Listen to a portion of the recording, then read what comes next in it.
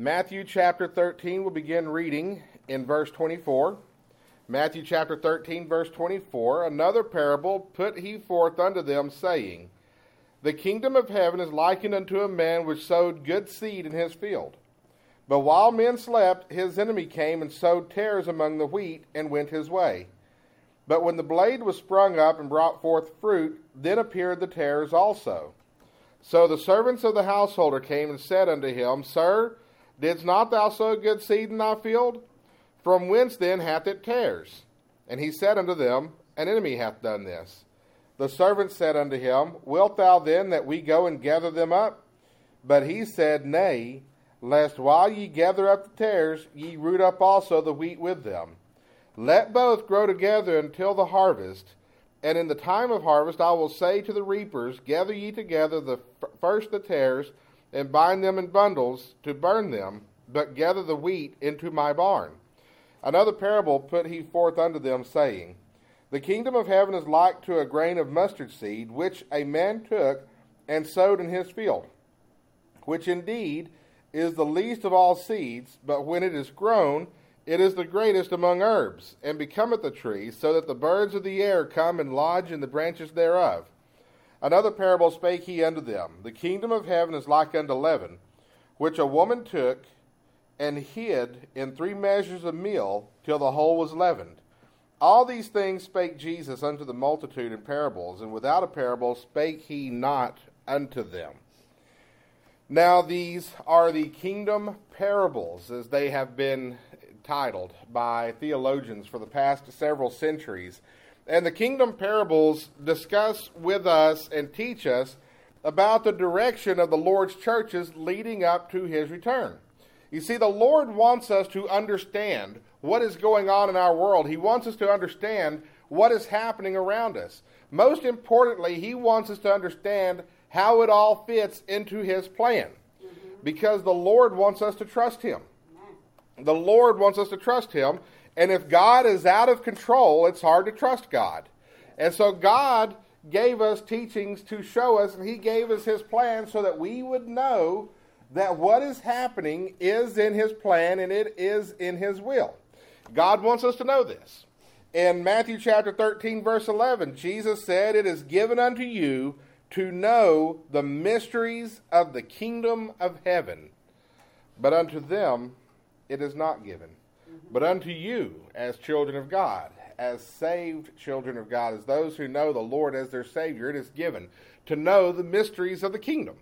What does that mean? It means it is for you to know what is going on and why. The Lord wants us to understand what's going on. When there's revival, he wants us to understand why there's revival. When there's a falling away, he wants us to understand why there's a falling away. And I think that's where a lot of churches today are going into error. I think we are seeing a time when there's a falling away from the faith. And I think the churches have gotten it in their minds that the problem is in how the church markets itself.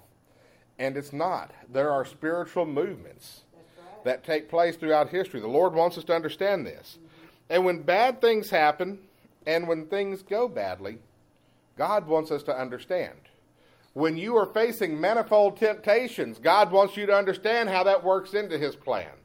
When people leave the church, God wants you to understand why that happens. When people come into the church, he wants you to understand why that happens. When the church grows, he wants us to understand why that happens. It's not because we're brilliant and we got this church growth formula figured out. It's because the Lord is adding to the church. He wants us to understand that. And so in keeping with this concept of God wanting us to understand what is going on, the Lord gave us the kingdom parables. Now, when we talk about the kingdom, it's amazing to me how we can come up with a million different ideas for something and find something to argue about and break fellowship over. I've had people tell me the kingdom of the Lord is different from the kingdom of God. The kingdom of heaven is different from the kingdom of God. That this kingdom is that kingdom and that kingdom is that. It's not that complicated. Our Lord spoke in plain language. All right? I mean, sometimes you say we're going to Brother Leland's house. Sometimes you say we're going to Sister Jessica's house. Sometimes you may say we're going to the Acker's house. Do we have 3 houses? No, right? You're just saying it differently. The kingdom. Now understand that we are not the kingdom yet. Brother Brooks used to tell us in seminary, we are not the kingdom, but we possess the kingdom. There's a head scratcher for you. Yeah. At least to a first-year seminary student. The thing is the Lord will establish his kingdom on earth. His kingdom will include us. In the meantime, he has given it to us to conduct kingdom business. In essence, we are his agents on earth, and we are authorized to do certain things on the Lord's behalf. Mm-hmm. Mainly, we are authorized to spread his gospel, yes, to lead people to salvation, to baptize the believers, and to disciple those who believe, to teach them the things that the Lord has taught us. We are his agents. Now, some people have taken that scripture where Jesus said that that which you bind on earth will be bound in heaven, and that which you loose on earth shall be loosed in heaven. And some have taken that to mean way more than the Lord means it. We don't have the authority to declare somebody saved who has not accepted the Lord as their Savior. That's right. And we don't have the authority to unsave somebody who has entered into a behavior that we disagree with.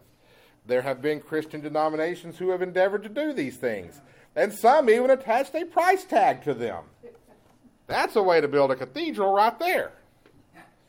But we don't have that authority. Some of y'all know that I am endeavoring to go into the insurance business. I will be an agent for that insurance company. There are certain things I'm authorized to do. To sell their policies at their prices with their restrictions. I'm not authorized to make up my own policy, and I'm not authorized to sell them at half price. So if I try to enter into one of those, underwriting says, we don't do that here. When we do things outside of God's will and we teach things that God didn't say, he corrects us and says, we don't do that here. So we have been given the awesome role of Christ's agents on earth. We conduct kingdom business. And so he says, you're going to conduct kingdom business, but here's what this is going to look like for the next few millennia until I return. Here's what's going to happen. Here's what's going to go down. So when these things happen, and when these things go down, do not be discouraged by them. Do not be disenchanted. Do not be surprised, because God is not surprised. Understanding our role in kingdom business is key to understanding these kingdom parables. And the kingdom parables, they come to full fruition in the final one, where the Lord separates the good fish from the bad fish. Also, in verse 30, the parable of the wheat and the tares, it comes to conclusion when the wheat is separated from the tares. The wheat are gathered in the barns, the tares are burned. That's the second coming. That's the judgment seat of Christ. That is us being received into his kingdom, and those who rejected Christ being condemned for eternity. This is where this is headed. And so on the way to Judgment Day, here's what we're going to see happen. These parables foretell the state of the Lord's churches in Christianity on the way to Judgment Day. And these parables foretell several things to us. The three that we're going to look at this morning is we're going to look at the rise in false converts. We are going to look at the rise in demonic influence. And we are going to look at the infiltration of sin. And you will notice that there's kind of a cause and effect there. False converts will help bring in the demonic influence, which will bring in the infiltration of sin. This is a process. It's not an accident that these parables were listed out as they were. Let's look at the rise in false converts. All right, as we look in verse 24, the Bible tells us, the kingdom of heaven is likened unto a man which sowed good seed in his field. Good seed. Y'all remember last week we talked about the parable of the sower? In the parable of the sower, Jesus told us to understand all parables. We have to understand that parable. That means that interpreting all of these other parables, you do that by using the key of the parable of the sower. Who was the man in the parable of the sower? Scripture tells us it was the Son of Man. What was he sowing? Seed. What's the seed? The Word, the gospel. The good seed, the good gospel, the true gospel. He sowed it into his field. What's the field? The world. Very good. The world. We are on target here. And the seed brought forth fruit, which tells us, verse 24 tells us, when the blade was sprung up and brought forth fruit, the good seed, the wheat, brought forth fruit. This is also the seed that falls on the good ground from the parable of the sower. It brings forth fruit. What does that tell us? That Old Testament concept that God gave to us, that his word will not return unto him void, that it will accomplish what he set out for it to do. If you want to see people saved, you need to share the gospel. You need to share the word. You need to preach the word. We need to preach the Bible. We don't need to figure out how to make the Bible more relevant to today's terms. We don't need to figure out how to update Scripture to fit into and to relate our current culture. It's funny to me that a lot of leaders in the Christian movement right now are wanting to modernize and be more 21st century to reach the millennials. But if you poll the millennials, those who have any interest in Christianity whatsoever are leaning more toward orthodoxy, traditional. It's an interesting development. Doesn't matter if we want tradition, if we want contemporary. What's going to return the fruit is the seed. The word, God's word, the gospel. And it will not return unto God void. It will accomplish what he set out for it to do.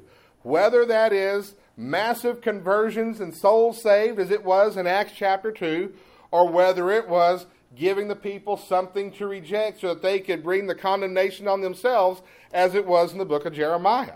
Whatever God's word for his will is, it will accomplish his purpose, and we can trust it. Therefore, we need to sow it on behalf of the Lord. And so the Lord sowed the seed of the gospel into his field, into his world.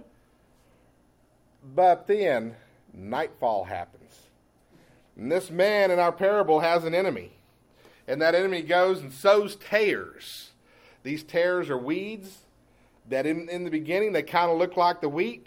But as they mature, you can tell a difference. All right. He sowed tares. This enemy is Satan. That's what the word Satan literally means. It means opponent. It means adversary. Yes. This enemy is Satan. He sowed the tares in the form of bad seed. It's a false gospel. That bad seed produced tares, weeds, that resemble the wheat for a while. Counterfeit wheat. That can be a bad thing, by the way. When you're farming hay and you got the wrong kind of weeds mixed up in that hay, that can prove fatal for your livestock. Yeah. You know, so when we're having a drought and they're selling rolls of hay for $100 a roll, and that guy on the side of the road has one for $15, you better check that $15 hay. There might be something in there. Yeah. All right? It can be bad. If you have been anywhere near agriculture, you know that this could be a bad thing to have tares in your wheat. Yep. First of all, the tares take up soil space. They take up sunlight. They take up soil nutrition. They take up water. They make nourishing the wheat more difficult. It makes harvest difficult. Because prior to the tares, you could go through there and you could get your little sickle thing and grab you a handful, bind it together, you have a sheaf. But now you have to go through the process of separating it out. In modern day times, we have tractors with balers. Well, you can't just run the tractor through there now. Now you have to sort it, and you've got a problem. The tares make the harvest more difficult. They frustrate the agricultural operation, and they create problems. The false converts frustrate the cause of Christ. They advocate false doctrines. They welcome sin. Sometimes they hinder evangelism. And Satan knows this, so he sowed the tares. The Bible tells us, though, And Jesus said in verse 30, let both grow together until the harvest. And at the time of harvest I will say to the reapers, gather ye together first the tares, and bind them in bundles to burn them, but gather the wheat into my barn. The wheat shall be harvested anyway. The hope that we have as Christians is that our day of being received into God's kingdom and spending an eternity in His presence is coming. For the tares, this is not good news. And so there's a warning here.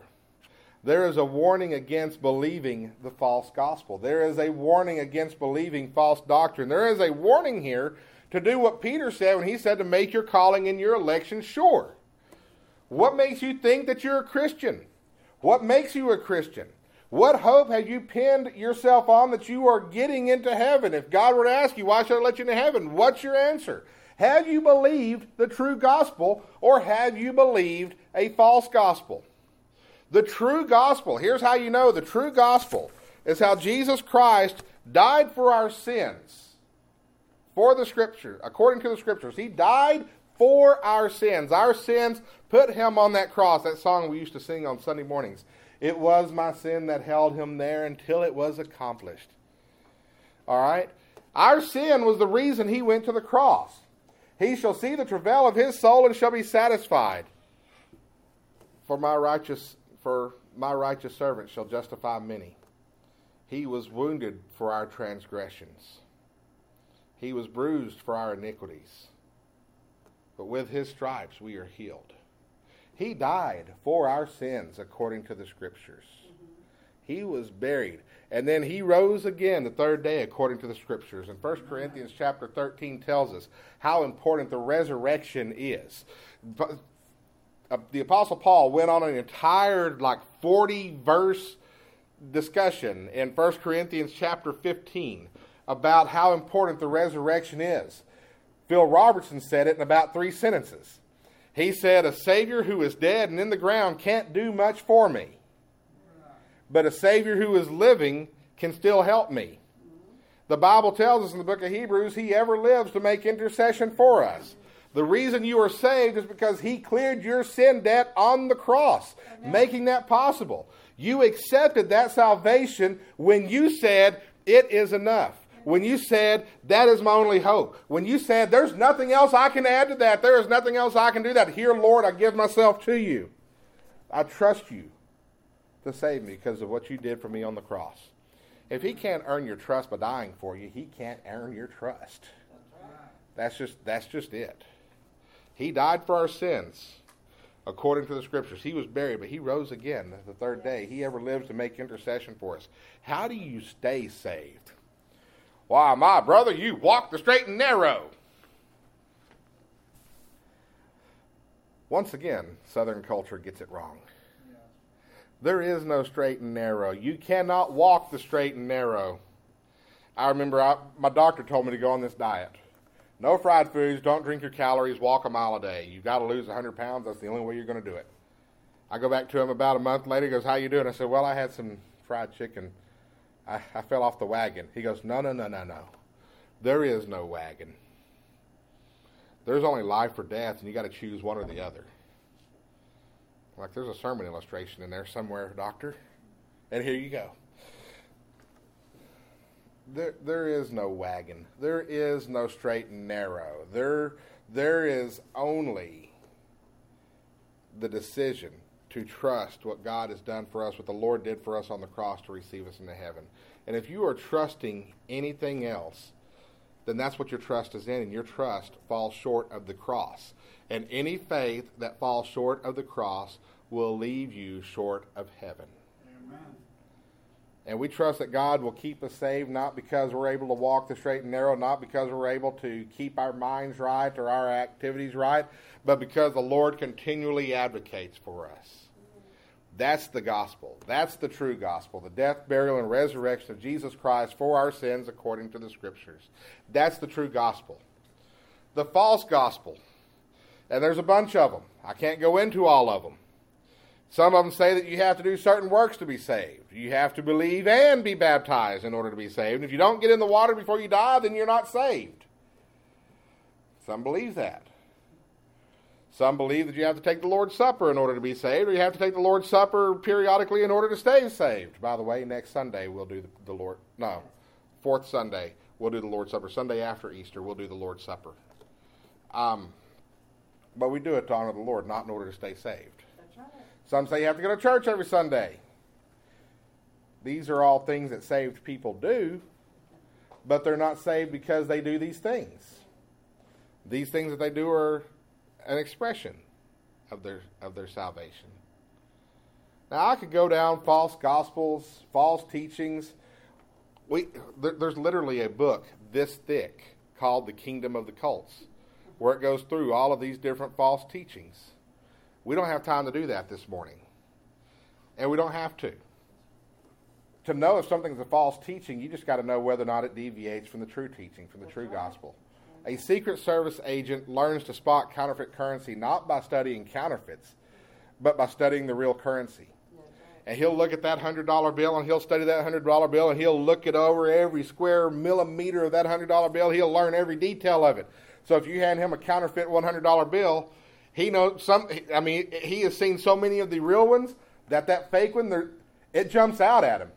Now, he may have to inspect it for a little bit to figure out what exactly is wrong with it, but when you hand it to him, he knows it's counterfeit just on first glance because he is so familiar with the true one. That's why we talk about the gospel so much. That's why we're in the Bible so much. To get so familiar with the true gospel of Jesus Christ that when somebody hands us a counterfeit, we know it. We may need to think about it for a second to figure out exactly what's wrong with it, but we know it's wrong. Amen.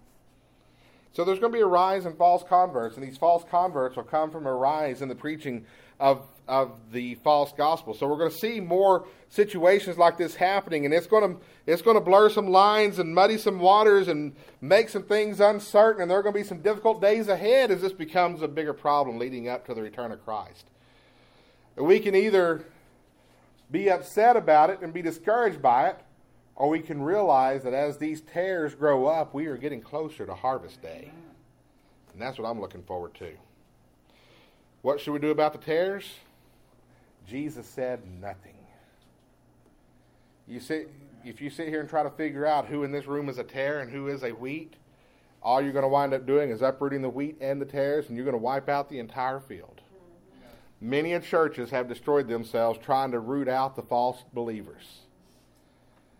There's a story, I think it's just a story, I don't know that this actually happened, but there's a story about a preacher who had taken over a congregation. He had been called to pastor the church, and he gets into about the third month of that pastor that church, and he realizes that half of his members are unsaved.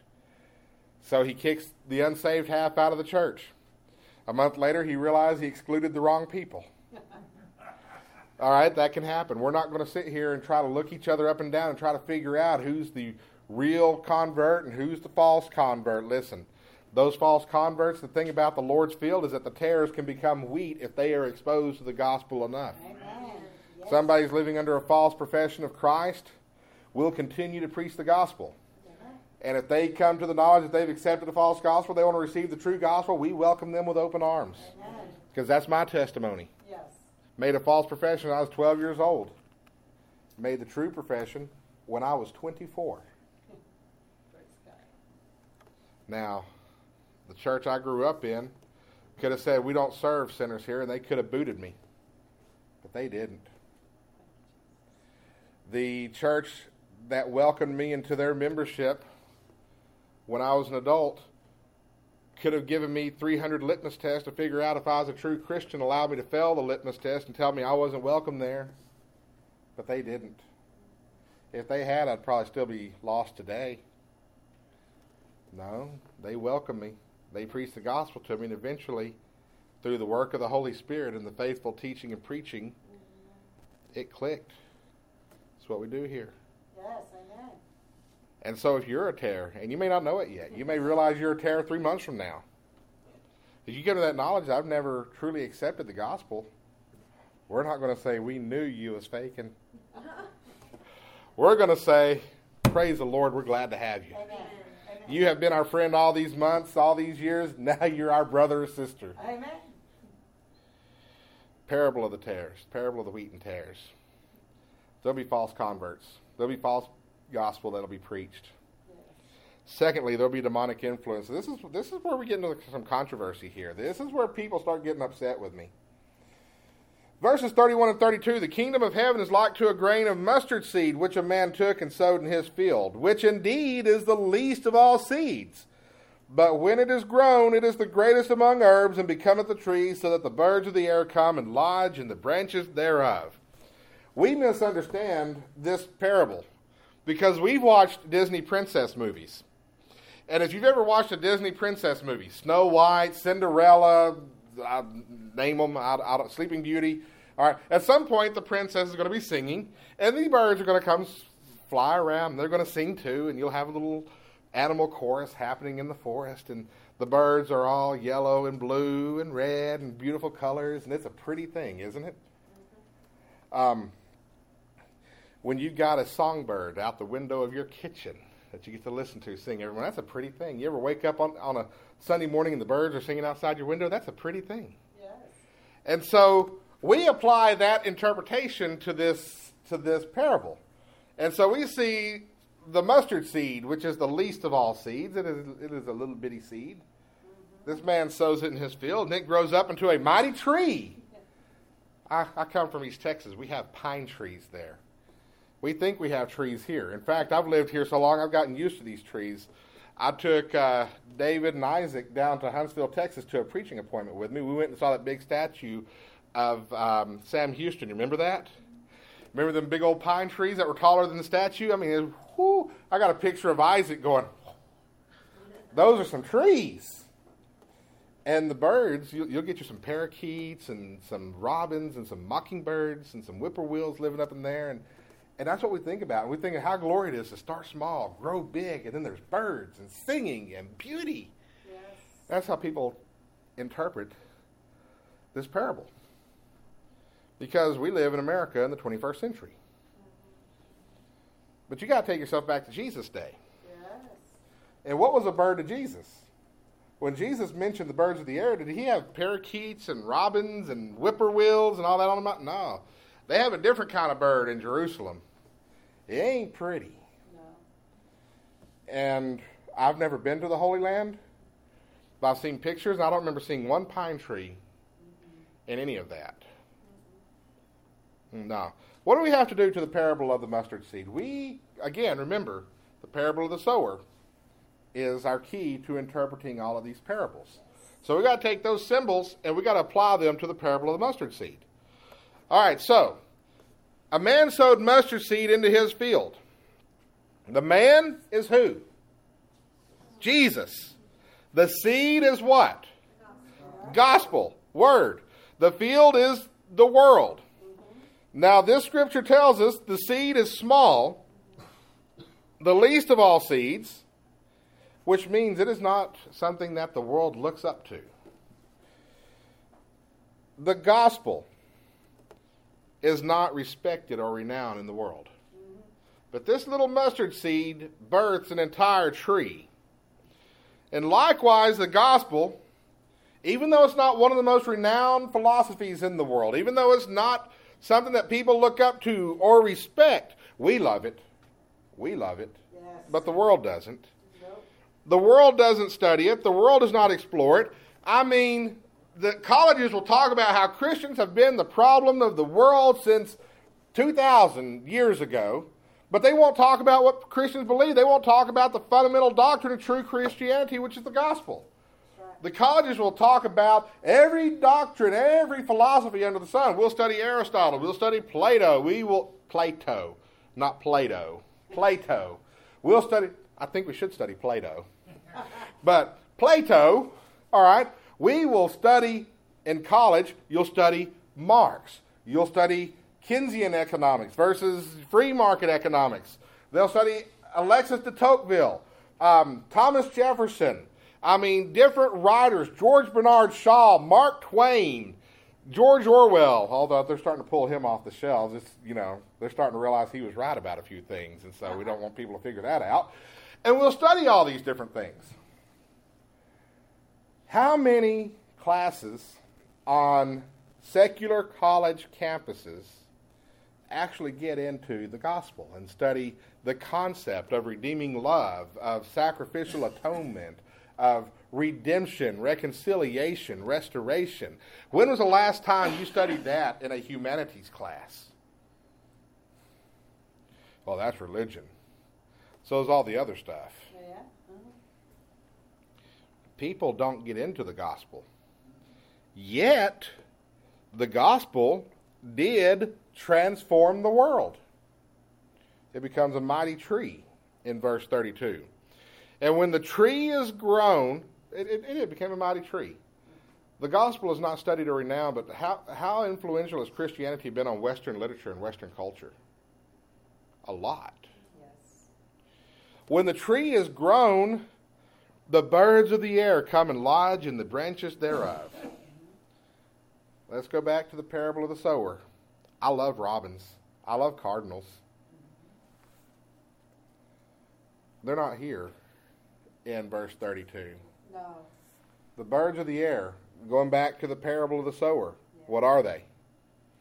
They're the wicked one. Exactly. Snatches away the seed before the ground has a chance to take it in and let it take root.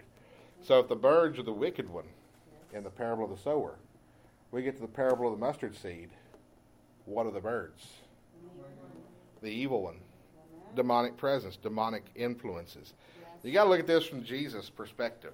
Because when he's talking in Jerusalem, he wasn't surrounded by singing parakeets and mockingbirds. They had buzzards. They had vultures. They had crows. I mean, part of the torture of hanging on the cross is what the birds would do to you while you hung there. That's right.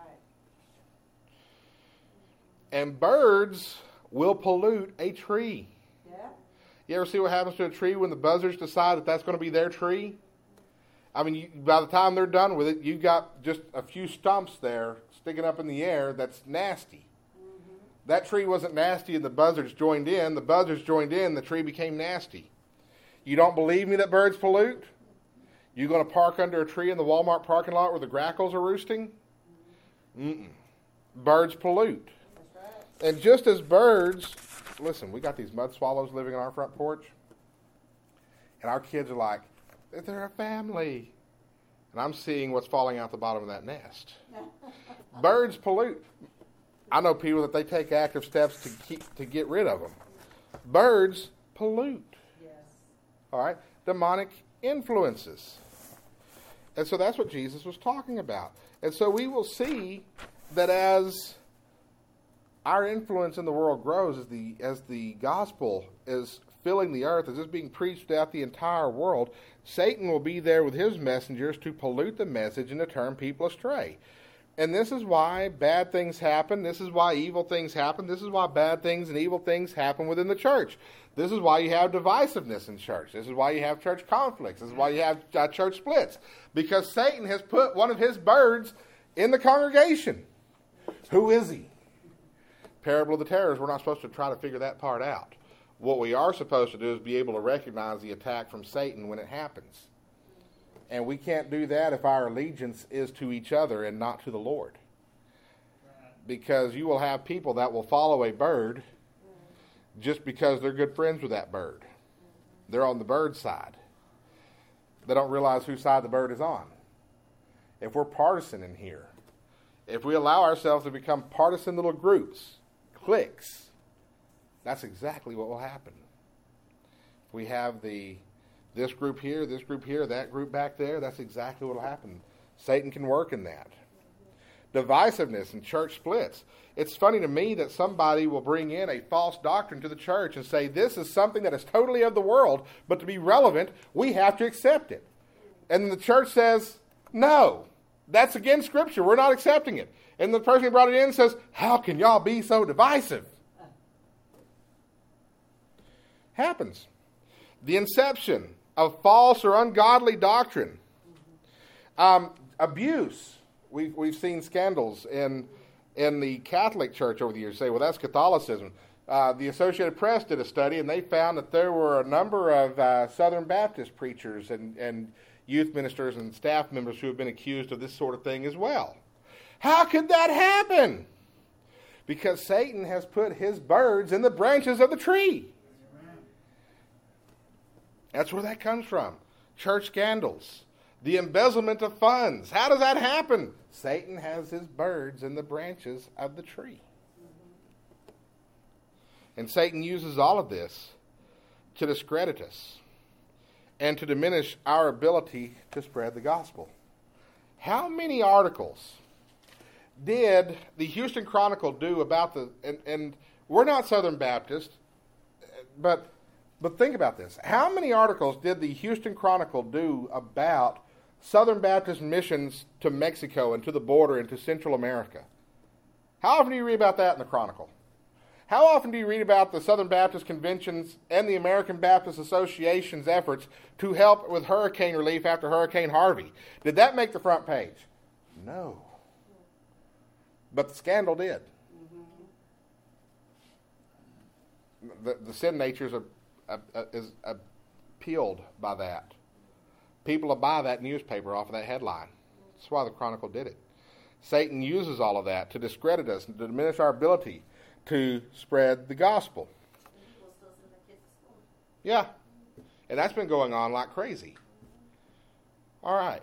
So, with all that in mind, what we learn from this, number one, don't be discouraged when these things happen. The Lord knew they would, and He told us they would. And secondly, be aware of what's influencing you. So we've got the demonic influence. And finally, we have the infiltration of sin. Verse 33, the kingdom of heaven is like unto leaven, which a woman took and hid in 3 measures of meal, till the whole was leavened. In Scripture, what does leaven symbolize?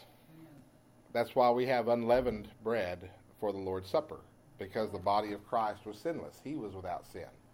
Leaven always represents sin. In Scripture.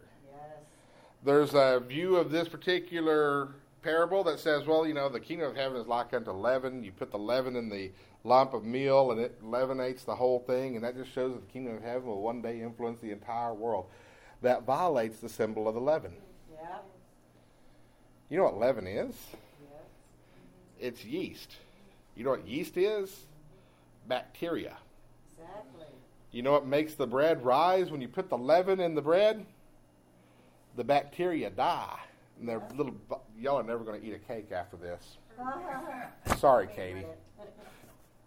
The bacteria die, and the little single cellular bodies decompose and release gas, and that gas is what expands the bread.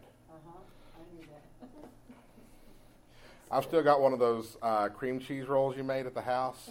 And I'm hoping Jessica forgets that we have it so I can eat it. All right? It's still delicious. Listen, donuts are good. All right? Not trying to discourage the consumption of bread, but that's what it is. Now, if you think that that's bad, you ought to see how they manufacture the chicken McNuggets I like so much. All right? You're safer with Katie's confections. That's what leaven is. It represents sin. Yes. It infiltrates and fills the lump every single time. And it will affect every square inch of that lump. I used to work in a pizza place. And my job at the pizza place was to wash the trays on which we kept the dough. I delivered pizzas and I washed the trays. And so I would take the tray, spray it off. Okay, that was been clean, set it over there, and spray it off. And sometimes I'd forget to spray out my sink. Well, the little pieces of dough were about that big when I spray them off the tray. And so I leave to go deliver a pizza. I come back in about 45 minutes with these huge clumps of dough in the bottom of my sink. Which one of you kids did this? Because I'm working with a bunch of teenagers. Which one of you kids did this? None of them.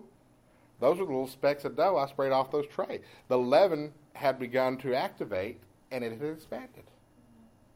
That's what it does. Sin infiltrates everything. That little bit of sin in your life will infiltrate everything and affect everything that you do. And that little bit of sin that the church allows will affect everything the church does. Sin in the lump. So we need to be aware of sin in our lives. Yes. And whether or not we as a church have taken the proper scriptural approach to it. But there's another symbol in the parable of the leaven. The woman.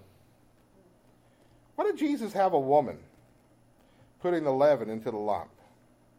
Let's go to Zechariah chapter 5. Zechariah is toward the end of the New Testament, so you shouldn't have to go too far. Zechariah chapter 5, verses 5 through 11.